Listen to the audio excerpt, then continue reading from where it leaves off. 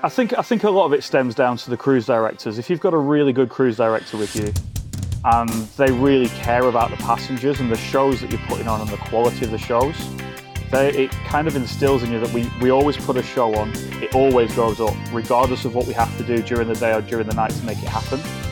It happens,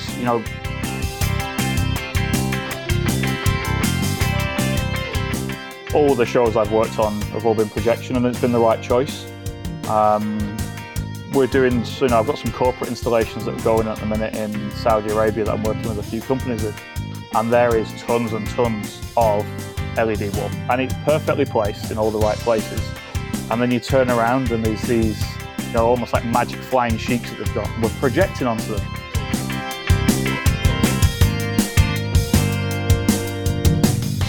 You've got to get yourself through, right? It's one of those, I will keep this emotion inside of me until I get to the end of the show. And then I'll go away and do whatever I need to do, scream into a corridor, quick toilet trip, and everybody's like, oh, he's had a bad show. As soon as you walk past.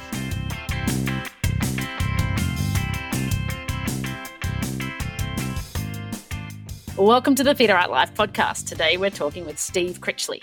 Working in the industry for nearly 20 years, Steve has seen many sectors in the entertainment and audio-visual space. Every sector has been used to grow and hone a wide variety of skills that have been used on world-class shows and events around the globe. Starting in the corporate world, this then pushed Steve to travel on cruise ships for a number of years. After a 5-year stint in London, growing yet more corporate businesses, Steve settled in Dubai, working for Franco Dragone at La Pearl. After leaving, he went on to build region's largest immersive venue and now owns his own business with a focus on lighting, video, and special effects. Steve, welcome to the show. Thank you for having me. It's an absolute honour to be here. We have, as we just discussed offline, know a lot of the same people, but we've never actually worked directly together yet. Not yet. Fingers crossed in the very near future that can happen, though, because it sounds fantastic. Absolutely. Now, I read somewhere, was it on your LinkedIn profile, you're a golden visa holder. I am, yes. That was an interesting experience getting that. Tell us about, how does one become a golden visa holder? Well, it's really interesting because normally you've got to do huge investments of millions of dirhams out here in Dubai, or you've got to have degrees, or get paid tons and tons of money. And when I left Infinity de Lumiere, I was doing a project and I thought, let me just see where we can go with this. And Dubai Arts and Culture can give you a cultural visa. If you get the cultural visa from them, you can then apply for this golden visa, which is a 10-year a 10-year visa, but it's a lifelong visa because it self-renews after 10 years. So I got everything together, did my CV, got my cultural CV together and applied. And then 35 days later or so, I got an email saying you've been accepted for the cultural visa, which for me was mega. I don't have a degree in this industry, so going down that route couldn't be done. Went and applied for a golden visa. That was a whole process. You've got to go for interviews and see people, and there's lots of box ticking. And then a couple of weeks later, there's your golden visa, and it was one of those moments of sitting back and just going, great. I don't need sponsorship while I'm in the UAE. Now what do I do? What direction do we take? The business was spawned off the back of that pretty much.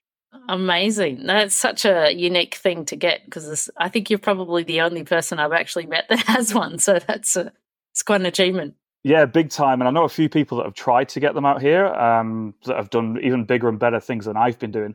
And I've either been blessed or I've just been in the right place at the right time. But very, very exciting. And so tell us about your company in the UAE. So did you always want to open up a company and this just happened to be the right time because you got the visa, or what was the impetus for that? Let's be honest. I came to Dubai for 2 years to work for Franco Dragone, who I'd never heard of. And then I realised is that this absolute rock star inside of the circus and immersive show space. 2-year contract was the plan. Come out, train the people, leave again. And I'm like, yeah, okay, we can do that. Me and my wife were just about to get married at the time. And I said to her, hey, do you want to go? And she went, yeah, both having bad days at work. And 3 or 4 months later, we're in Dubai. Stayed at La Pearl for 4 or 5 years. Then moved, and then COVID happened and naturally was a global problem. Mm-hmm. We got Le Pearl back open, the first show to reopen after the pandemic, which was a mission. Very rewarding to be able to do that with a team that we had. And get entertainment going again was quite incredible for us to do. Went on and did a few other bits, and then it was one of those, I was working with dolphins, so I got an opportunity to go and work at SeaWorld and produce the presentations at SeaWorld Abu Dhabi. And they say, don't work with animals or children.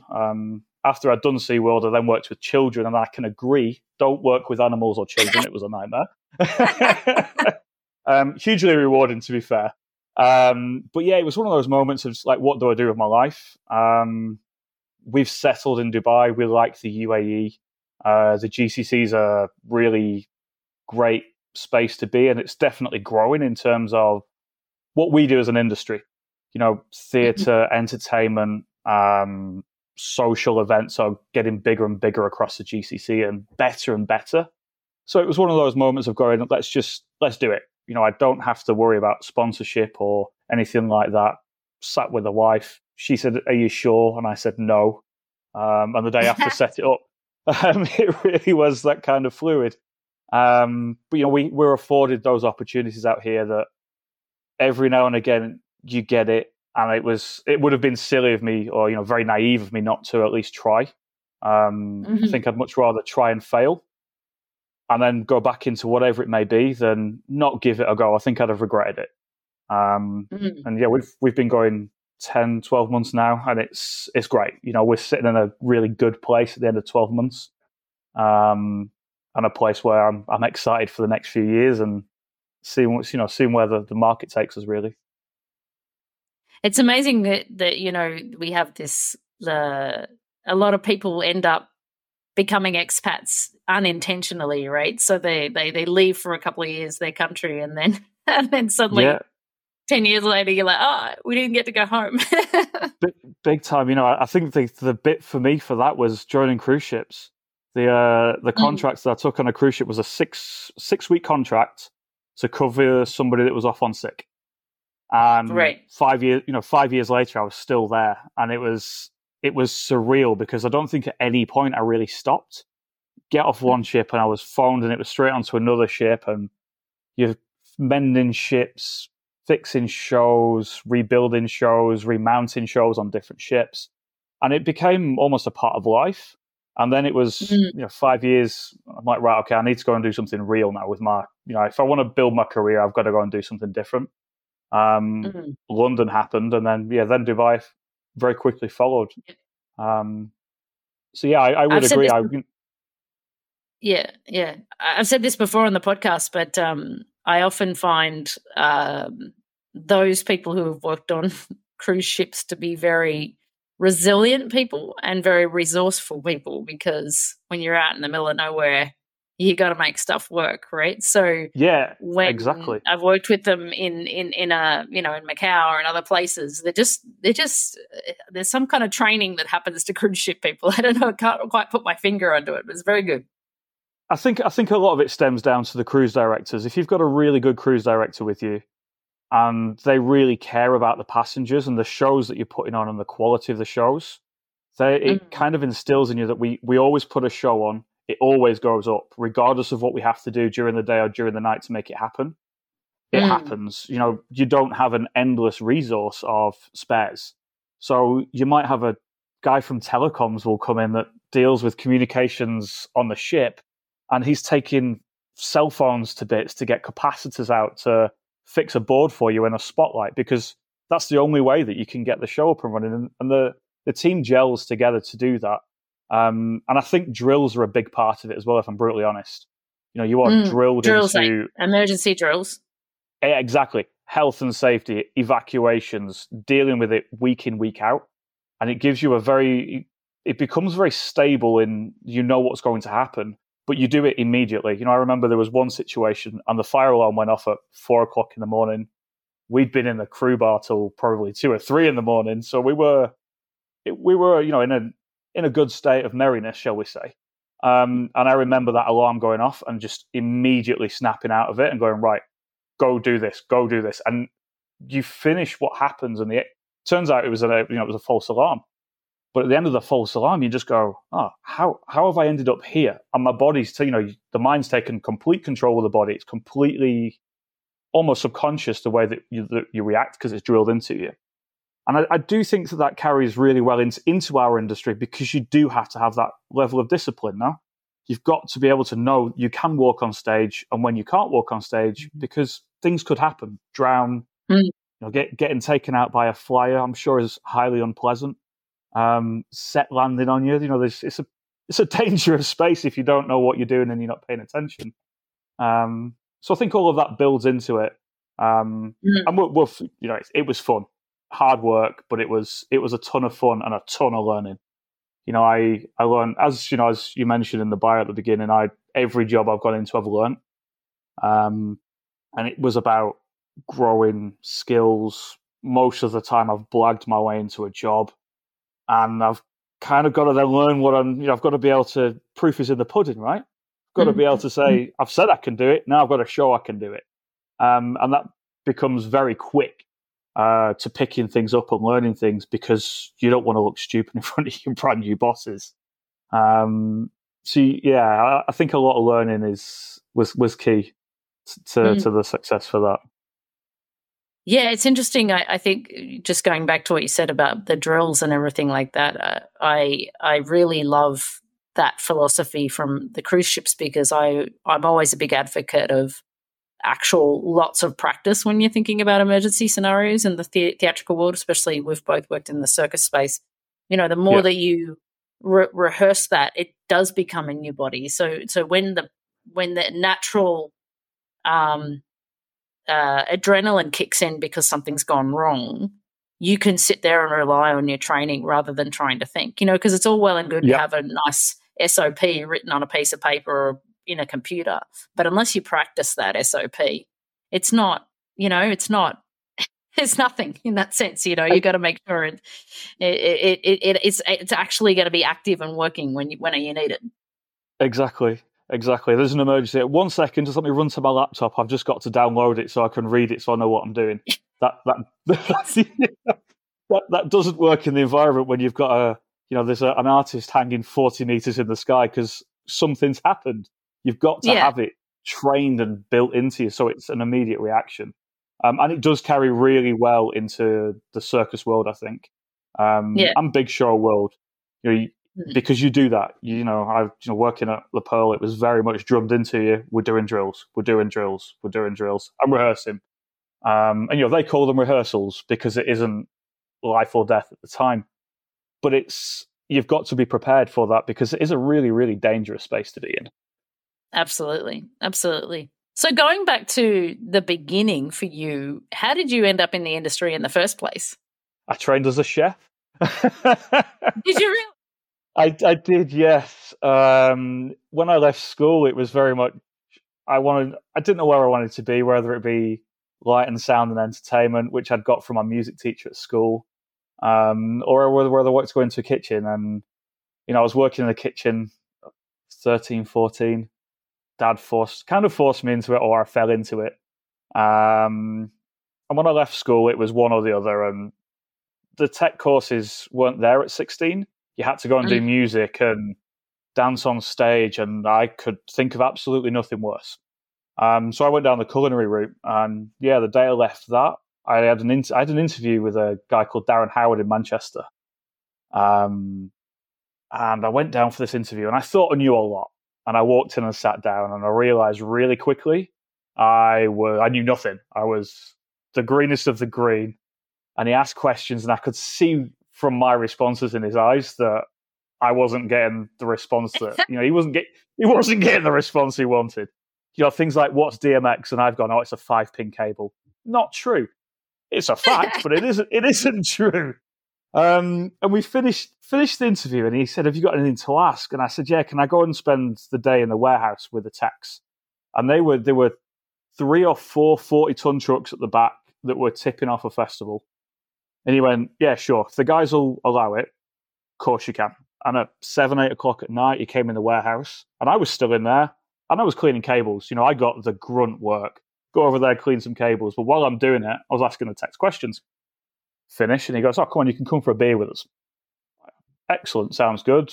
Go into this pub and it's full of techs. It's one of those industry bars. Yeah. So he comes up after a few beers and he's like, I need you to start next week. And I was like, what? I failed that interview big time. And he went, I don't want, I knew full well I'd failed it. And he said, I can teach anybody anything if they want to learn. And that was that ultimate start to my career of going, all right, okay. So if you want to learn, if you want to teach, I'm going to learn, and I'm going to learn everything as quickly as possible. And at that age, soaking it up like a sponge as you do, put the hours in, did the time, took the incessant bullying that happens inside of the industry when you're green.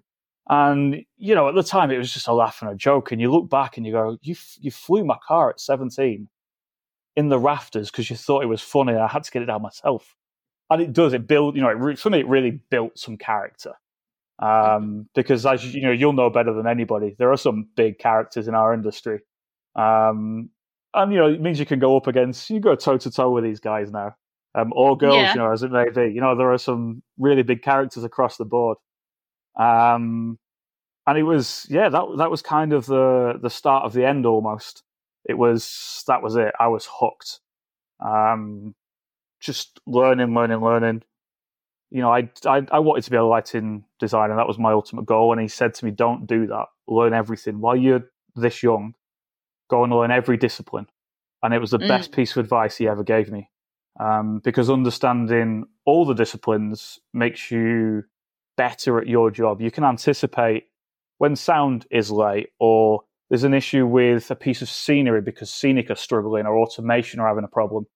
You can understand it a little bit more because you have the tiniest bit of knowledge inside of that discipline. You don't need it all. Just a little bit really helps.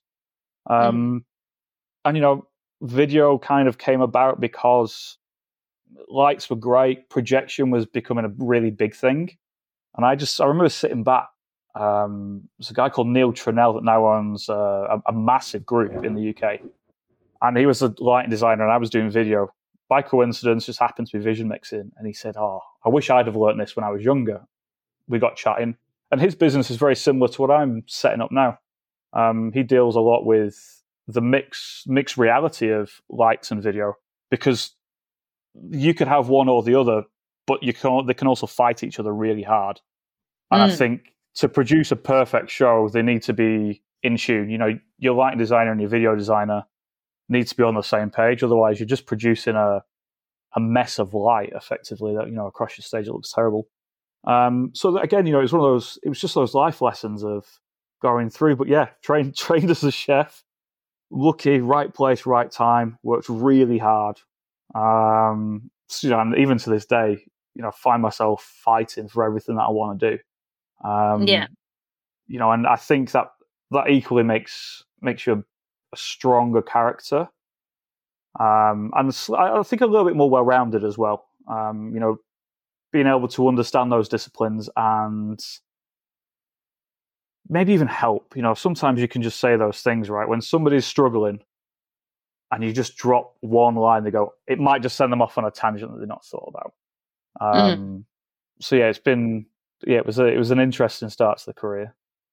I totally concur, and I had a similar start in the sense that I had left university and I didn't know if I could get stage management gigs, so I just crewed everything. Like I rigged lights, I ran microphone cables, I did all this stuff. But I look back on that, I built sets, and I look back on that now, and it was like really, like you said, a fundamental understanding of everybody's role and what they play in the thing, and the fact that I can still use a screwdriver and a cordless drill, and I can still hammer a nail in if I need to. So sometimes you always got to sweep the stage to get the show on at some point, no matter what role you're in.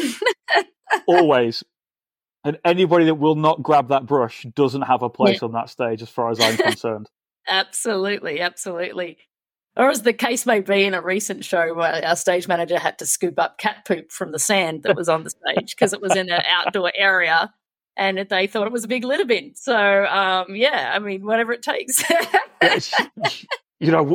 Working in this industry, especially in the Middle East, you find cats everywhere, especially when you're on construction sites. And cats are great until they start doing things like that on your stage. And it's like, we've just painted it, mate. Yeah. Why didn't you do it 10 minutes earlier or wait at least until it was dry? Now I've got this cat footprint everywhere. It's true. I wanted to say, though, like, it's interesting what you say about the lighting video combination. And it's something that, I'm always, when people put LED on a stage, it just takes up everything, right? And so, like, there is this big default, like, let's just throw some LED screens at it and it's going to be big, bright and beautiful. But yeah, it does, for me, sometimes lose the opportunity, especially if you're trying to create something quite intimate and theatrical and the balance between large and small on a stage space. What's your experience recently? Is it, because is it more LED than projection at the moment, or has it sort of rolling out? Oh, I really think it depends on the circles you're playing in and the type of shows you're trying to produce. If you're looking at immersive, you have to use projection. LED does not work in an immersive environment because you're looking at the emitted light as opposed to it almost magically appearing there. That's definitely one of the things that I've taken away from the last 10, 15 years is know your products. Understand why you put it in there. Don't just go, everybody else is using it, that's the product to use. It should very much be a case of, I want to use this product because. If I look, going back to immersiveness, projection, I don't think LED has a place in there at all. All the shows I've worked on have all been projection, and it's been the right choice. We're doing, I've got some corporate installations that are going at the minute in Saudi Arabia that I'm working with a few companies with, and there is tons and tons of LED wall, and it's perfectly placed in all the right places. And then you turn around and there's these, almost like magic flying sheets that they've got, and we're projecting onto them because to have those as LED, firstly, you couldn't make it or warp it to that image, but you'd have cables and electric cables and power cables running to it. So for me, it's definitely about picking the right product for the right job. I think, a perfect example for me would be the Sphere in Vegas with the U2 show.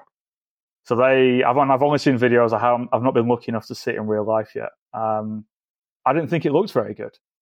As a spectator, it might have been wow, but am I watching U2 or am I watching the Sphere? A big screen. Exactly. It's just a great big telly. And I could probably do that almost as well in VR now. And the intimate moments that they had, it was so dark and there were so few lights because there was nowhere to put them because it would have been in the way of the projection. And that was one of those things that I looked at. And I think 5 or 6 years ago, or probably before meeting Franco, I'd have gone, that's properly cool. And since then, my opinion on how things look is very much altered. In that it's put yourself in the eyes of the spectator and don't just look at the wow, look at the why. Why are we doing it? What do they want to see? Yes, we've got a wow for a second, but then it is just a great big telly. And I think that's the way I view it. I'm sure there's thousands of people that would disagree and say bigger is better. No, it's interesting because like you said, once you've seen it, then content is content, and everybody's seen a lot of good content. So I think with the Sphere, it's better on the outside than it is on the inside. And in that sense, if you're flying into Vegas and you see this big ball that's an eyeball, like, that's cool. And it's a great iconic visual piece, but it costs so much money, Steve. Like you said, I don't know I do a lot of budgets that talk about operational costs. And when I think about what the operational cost of that Sphere might be, it kind of makes me worried. Like, they better be making a lot of money on it because it's expensive. And my colleague who lives in Vegas, he sent me a picture the other day. So there's like a whole section of the LED that was out on the outside as well. So that's also not a good look. Oh, I mean, it's a really risky business when your entire model is based on it all working all of the time. It doesn't look good when you get that blue screen of death, does it? And now a note from our sponsor. The Theatre Art Live podcast is proud to be sponsored by Clearcom. Clearcom is the leader in voice communications for theatre and the performing arts. Call your cues with the simplicity and elegance of Clearcom Intercom solutions. You can find them at clearcom.com. Go check them out. Exactly. And you have a big Windows screen as a big ball. Oh, can you imagine? When we did Infinity, that was we had that was 40 meters by 5 meters, so we had 7 4K outputs going to it, and you'd walk in. That was more of a problem for me than the inside. We had 130 projectors, because one projector view now you can kind of cover for 10 seconds. A whole big blue or black screen, you've got to make sure that you've got all of the redundancies in place so that when the second it does go black, you can swap over to a redundant source so that it isn't. 100%. And that was always my biggest worry. Yeah, a lot of the things that when you're doing an event or something, sometimes they don't have redundancies when you're setting up for a quick event, right? So, but that's a risky thing. Especially if royalties there or it's a big gig, it's not a good thing. Anybody that has royalty present and doesn't have tons of redundancy or the ability to fake a problem, I'm a big fan of, great, everything hasn't got redundancy, but what if? If we lose projection, what do we do? Smash all the lights on. Let's produce a look that looks great. And vice versa. What do we do if we lose the lighting console, and we haven't got a backup? There are budgets, there are always budgetary constraints where you see that every now and again. And it's a case of, well, let's build something then. Let's turn all the lights off and see what it looks like. Let's turn the projection off and see what it looks like. Let's make something look pretty. And at least give us the ability to cover ourselves for those X number of seconds or minutes while we're doing a reboot, specifically when royalty are here.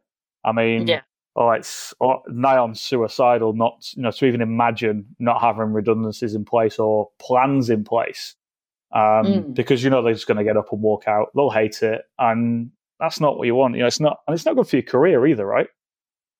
You got your name attached to it somewhere. You've got to make sure that if it does go bad, you can go, oh, you spotted it, industry guy. Okay. Normal person didn't spot it. Good, that's what we want. Yeah. And that should always be the target, right? Produce something that's seamless, even if we're all losing our minds behind the scenes. Yeah. Nobody outside, nobody front of house spots it, or in the audience spots it. And if they do, hopefully they'll go, oh, that was well covered. We know what happened, but good job, I think that's always nice to be ready for things like that. Yeah, I remember we used to run a video called, when I used to run the Beatles show in Vegas for Cirque du Soleil, they would have this, the backstage activity was so busy that you couldn't really just, if you had lost an act, you couldn't cut the act and sandwich the show together. It's too much going backstage, right? So we used to video all together now, which is like this animation on the screens for the 2.5 minutes or however long we needed to cover to get ourselves to the next thing. And I always used to think the worst 2.5 minutes of my life because it's just, animation on a projection screen. And some people just thought that was the show, right? And they just totally exactly. I was like, exactly. But at that point, you've got to sit back at that point and go, this is well produced. We've got ourselves out of a hole. And the audience, they might not enjoy those 2.5 minutes, but the fact that they think that it's supposed to be there means it's been produced perfectly well, or you've covered it really well. Exactly. I think we've probably both been on a stage inside the circus world where the clowns go out on stage for 10 minutes and everybody sits there and goes, what is going on? Why are they now throwing popcorn at each other? One of them's just fallen in the pool. That wasn't bad. Why is he in the pool? Now we've got 2 problems to deal with. There's the person upstairs that's stuck, and there's the sinking clown in the pool because he shouldn't have done that, but he has. But the audience love it. They don't know that isn't part of the act or the routine. So I think when you look at things like that, it's fantastic. If we can cover ourselves, whether it's tech covering artists or artists covering tech, working as a singular team to produce something it's magical to watch. And then you sit in the debriefs and everybody moans and, well, that shouldn't have happened. It shouldn't, but it did. how well did we get over it? And I think if you can sit there and go, the audience still had a great time, you can sit back and go, we've won. It's hard to say those things because nobody. Yeah, I always used to say, was it safe? And if the answer is yes, then I said, well, that's a good result, right? Like the rest is bonus. Exactly. If we entertain the audience after that, it's great. Yeah, exactly. And that's what you've got those characters for, right? That's why you have the people you've got around you to be able to jump in and react, whether it be someone upstairs, someone in the pool, someone backstage, or even the guys on stage. They've just got to react. And that's a sign to how good and professional they are as well, I think. Oh, sometimes you see the clown's best work in those moments. Right. I completely agree. I did a job middle of last year. I was up at Sharjah Performing Arts Academy. So I was doing something with Jackie, who you had on recently. I did, yeah. And it was an easy gig, Steve. We've got 12 or 15 small performances to light, about 10, 15 minutes each. And they've been told it can't be technically complicated because we've only got 2 days to design it, program it, run it. Okay, One kid came up and he gave me his script. And he said, don't you worry, I've noted everything out for you. I was like, right, what do you mean you've noted everything out? Oh, I've given you all the cue points. I'm like, right, okay. I looked through it, there was 70 cues in 15 minutes across lighting, video, there were sound effects. And I'm sat there. Honestly, I looked at it, and this is one of those career-defining moments for me. And I told him at the time, I was like, if I can pull this off, I'll remember it for the rest of my career and my life. And I'm sat there, so we've rehearsed it, and I've screwed it up through both rehearsals because I'm reading it, I'm watching it, I'm trying to press the lighting control. We're running QLab, there's projection screens going in and out, and there's just me sat in this control room. So, I'm show caller, I'm lighting guy, I'm video guy, I'm sound guy, and I've got to watch the stage at the same time. And we start this rehearsal. We know it's full performance, and we get halfway through, and I'm in the groove, and I've got it. And I had a lighting cue that went with a video cue, and a lighting cue with an audio cue, and I hit the lighting cue, and I haven't read the audio cue bit. I jumped straight over it, and he sat there. And for him, it must have felt like 10 minutes he was sat on stage because his cue was the audio, not the lighting. And I looked at him and went, he hasn't moved. Oh, no, I haven't pressed go. So jump over and hit the space bar. And then he came up to me afterwards and he said, Steve, I was sat there for a long time. I was like, it could have been longer, mate, because I had to go back and reread it. I was like, I told you it was too complicated. But he sat and he just waited. And then I was just like, that was the wrong thing to do. You could have ad-libbed around it. So we did the second performance the night after, and there was one slightly different part of his performance, and I did the same thing but backwards. Played the audio cue and I missed the lighting cue, and I looked up, or I thought I'd hit it, and I was just ghosted the button, and I look up and his lights aren't on, so I hit it, and he just walked out of his light. So I went back and he stepped back to and he was just playing with me at that point, and I was like good, because the audience has got a reaction. The audience are absolutely crying because he's talking in the dark and then the light comes on and he jumped out of it. And it was almost supposed to happen. It was so good. And I said to him afterwards, I was like, that is how you perform on stage. You take something, and if you can turn it into comedy, given that you're delivering a comedy sketch, play with it. And he said, can we do that every time we do this rehearsal? And I was like, what? Every time we do the run, every time we do the performance, can you remember not to press the button? And I'm like, probably not, no. We'll just busk it. And that's kind of what it turned into for 3 more performances. He didn't know what was going to happen. I didn't know if I was going to screw it up, and there was one I got perfect. And he came and went, I didn't like it.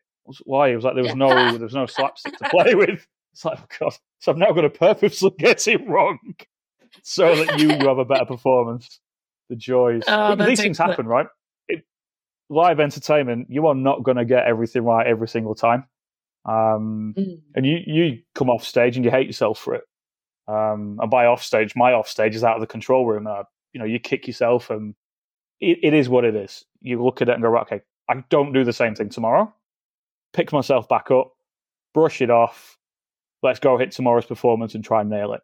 And when you've been around long enough, Anna, you'll know the same thing with thousands and thousands of performances under your belt. there's a few that you do look back at and go, I wouldn't have done that today. Yeah. But again, it's just like Was it- growth, for me, right? It's always growing and learning. Yeah, I always say to show callers when I used to teach them, like, when you've made a mistake, the first thing you got to do is drop it and move on. Because, like, if you're sitting there beating up yourself and you're still trying to call a show, you're just going to make more mistakes, you know? And it's something I've even had to tell myself, like, drop it, move on, drop it, move on. It's okay, it's okay. And you have to, like, psychologically get out of that beating yourself up because you still got to concentrate for another 30, 40 minutes and fly other people in the air and do all that sort of stuff. And you can't be in that headspace where things are, you're not feeling good about yourself. It's a real mental training. You've got to get yourself through, right? It's one of those, I will keep this emotion inside of me until I get to the end of the show. And then I'll go away and do whatever I need to do. Scream into a corridor. Yeah, exactly. Quick toilet trip. And everybody's like, oh, he's had a bad show. As soon as you walk past. But it's what you've got to do. You've got to get yourself through. And it is, I've seen it a numerous amount of times with different operators and show people where they do snowball. And that's that moment where for me, it's a big learning exercise for both the character, whoever is operating, and almost me as a manager to be able to go, how do I get them out of this? Sometimes you've got to jump in and take over. It's the only way. It's just be like, go and take 5 minutes. You're going to make it worse. I'll take over. But the ones where you can just talk them through it and be like, hey, forget about it. Has anybody died? No. Has anybody got injured? No. Was it that big of a drama? Probably not. Move on. We'll discuss it afterwards and we'll try and find a way to stop it from happening again. Especially when you see the reoccurring things. Why is it reoccurring? Is it you're not good enough or the show's too complex in the way that it's called? Can we make it easier? Can we, there's so much tech with us. How can we utilize the tech to make our jobs better? Can we automate it a bit more? And as soon as you start asking yourself these questions, you can make it better for everybody, not just the operator that you've got now, but everybody that then follows them or the people that come in to train. You get the green apprentice that wants to come and play for a few weeks and they go, oh, this is easy. Oh, it is now. It wasn't 3 years ago. Let me give you an empty console and let's see how easy it is then, shall we? Processes are built over time. Oh, especially with like the corporate stuff, I see it a lot now. I walk in with a show file in my pocket for an MA that I've had for nearly 20 years, and it's constantly getting built and developed. So I know where every screen is and every button is on every screen. And they're walking, oh, this is really easy. Well, okay, let's start with a new show, shall we? You think this is as easy as you think it is, you're massively, massively wrong. And it's that, it's that then growing them and getting them to learn that, while yes, your main show is this easy, let's do some corporate work. Let's start from a blank. Let's do some training of how we build shows out, what we're looking for. It might look nice, but can we improve it? Those little elements that I think for me grow me as a person, but also grow the people that are around us. And in this, in this world, in this particular region of the UAE, it's very, very junior. I refer to the UAE quite a lot as it's like an adolescent teenage. She's fighting me constantly because it wants to be better. Yeah, I have also termed the UAE as like a teenager, to be honest. So funny that you say the same thing. Yeah, right. But I've been doing a lot of work in Saudi recently, and the Kingdom of Saudi Arabia is a fantastic part of the world. But that's the toddler. It wants to be running, but it's struggling to walk. And I've got a 16-month-old at the minute, and I see his frustration when I do something and he wants to do it, and he gets really angry about it. And eventually he'll get it. And Saudi Arabia feels like that's doing that, but a little bit, it's almost on steroids. They do a lot really well, but they're constantly trying to fight to be the biggest and the best, but they haven't got that skill set around them yet. So it's going to be really interesting watching that space inside the GCC over the next 10, probably the next decade, 15 years, of how it develops and learns to grow, and how it becomes a little bit more mature in its knowledge base. It's all well and good saying there's all the money. We've got a workflow. There's a process that needs to happen. And if you skip it, you're going to struggle somewhere, But that's down to us to teach them, right? And make them 100%. understand why we and do it's it. the foundations that, like you said, I don't believe you master any part of this industry for at least 10 to 15 years anyway, right? So you can't sort of rock in and go, yep, let's be ready to do all of these things. It's something that accumulates over time. You don't master these things. Mastery is literally what it says. You have to master something before you can be really good at all of that. And that doesn't come overnight. And so, yeah. But I have to ask, because it's my the last few questions and we're running out of time. What's your most favorite thing about the job or the industry? Oh, this is a really difficult question because I've got 1,000. I love it. I absolutely love getting up and going to work every single day. I always, and I think it stems back to watching someone like Franco, who is a master, or was a master, working on stage and him walking in and having fun. And he might have been angry and he might have, thrown his toys out the pram sometimes, but he always had fun. And I remember just playing and sitting on stage, and it was the first time that was almost like a career-defining moment for me. Sitting on that stage and him just saying, I don't care what you show me, just show me something. I don't care if I hate 100 things and I hate everything all day, just keep showing it me. And it was fun and I enjoyed it, and I'd go to bed like exhausted. And that's what I love about the industry. We go in and we work really hard and we produce what we produce to the best of our ability. And then we do the same again every single day, and every day is different. And it's fun. I really enjoy it. And the always ever changing tech helps us as creators. We're constantly playing because people keep giving us new toys. And while I'm getting new toys to play with, I'm going to push it to its absolute limit. What can we do with it? A manufacturer says we can do this, and that's my limit. I'm going to try and get it past that and do something that nobody's seen before.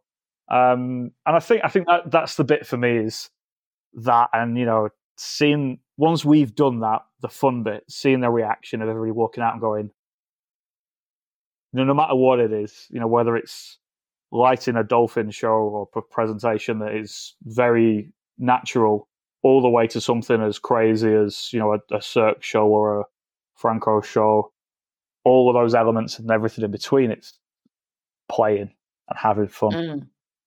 I think that's one of the gifts that Franco definitely bestowed on people, if you got the opportunity to work with him, is that ability to create as a collective group of people, no matter who you were, artists and technicians and designers and everybody and it's something that I carry very close to my heart when we do projects, because that's something that it's irreplaceable, that kind of energy to do that. So the other question I had was, sorry, go ahead. You wanted to finish your thought? I was just going to say that the phrase for me, and I'm not going to say the full phrase, but I can do it in a word: shake. The second you say that and somebody's worked around someone like Franco, you immediately go, yeah. And I walk into every environment now and I'll scream that phrase at the top of my lungs. And that's what we'll do for the next 10 minutes to an hour. Just play and see what we can do. And it makes everybody's day better. Well, everybody knows my sort of Franco saying, because I remember once in the creation that I did, somebody told him, that's impossible. And he turned around to them and he said, prove it. So now whenever anybody says something to me, it's impossible, in my head I have Franco's voice going, prove it. Prove it, yeah. Yeah, and I bet you pulled it off as well. No, I'll tell you that story another time, but we definitely proved that it was possible. And so I always, it's a good reminder of pushing the boundaries, which he was wonderful at, for sure. Absolutely. So you're saying that you had another question? Yeah, my other final question is, if you could change one thing about your job or the industry, what would it be? Again, there's probably 1,000. And I think there's a lot of change to happen, especially when I look at it from a Middle East point of view. I think the one thing that I really want to change is getting more local talent, finding more local talent, teaching it, and getting them to a point where they appreciate it the same way that I do or my team does, in that you don't just walk into a job like this. You've really got to have a passion for it, and then you've got to work at your passion. It's all well and good saying, I've got a degree, I'm great. I personally strongly disagree with that statement.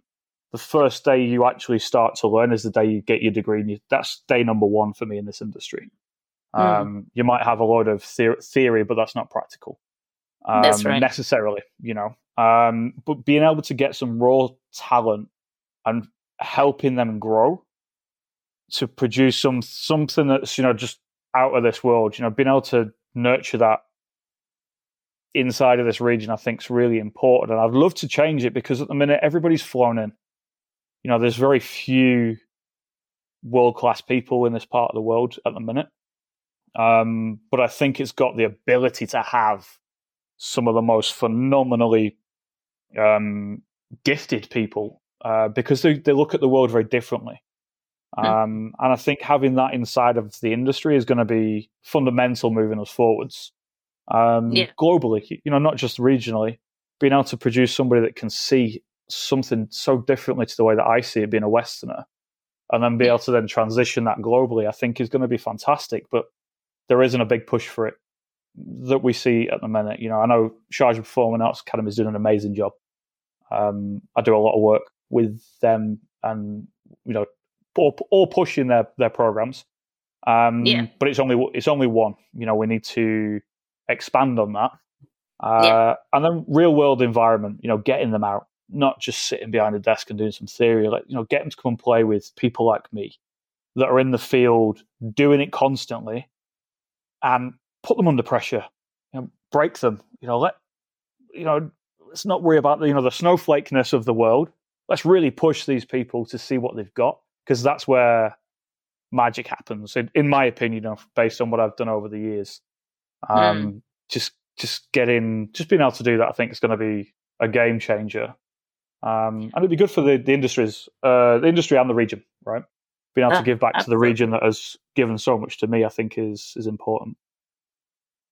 Amazing. Thank you so much, Steve. It was such a pleasure to spend some time with you today on the podcast. Yes, I wish you all the best for your business, and hope to see you in Dubai soon.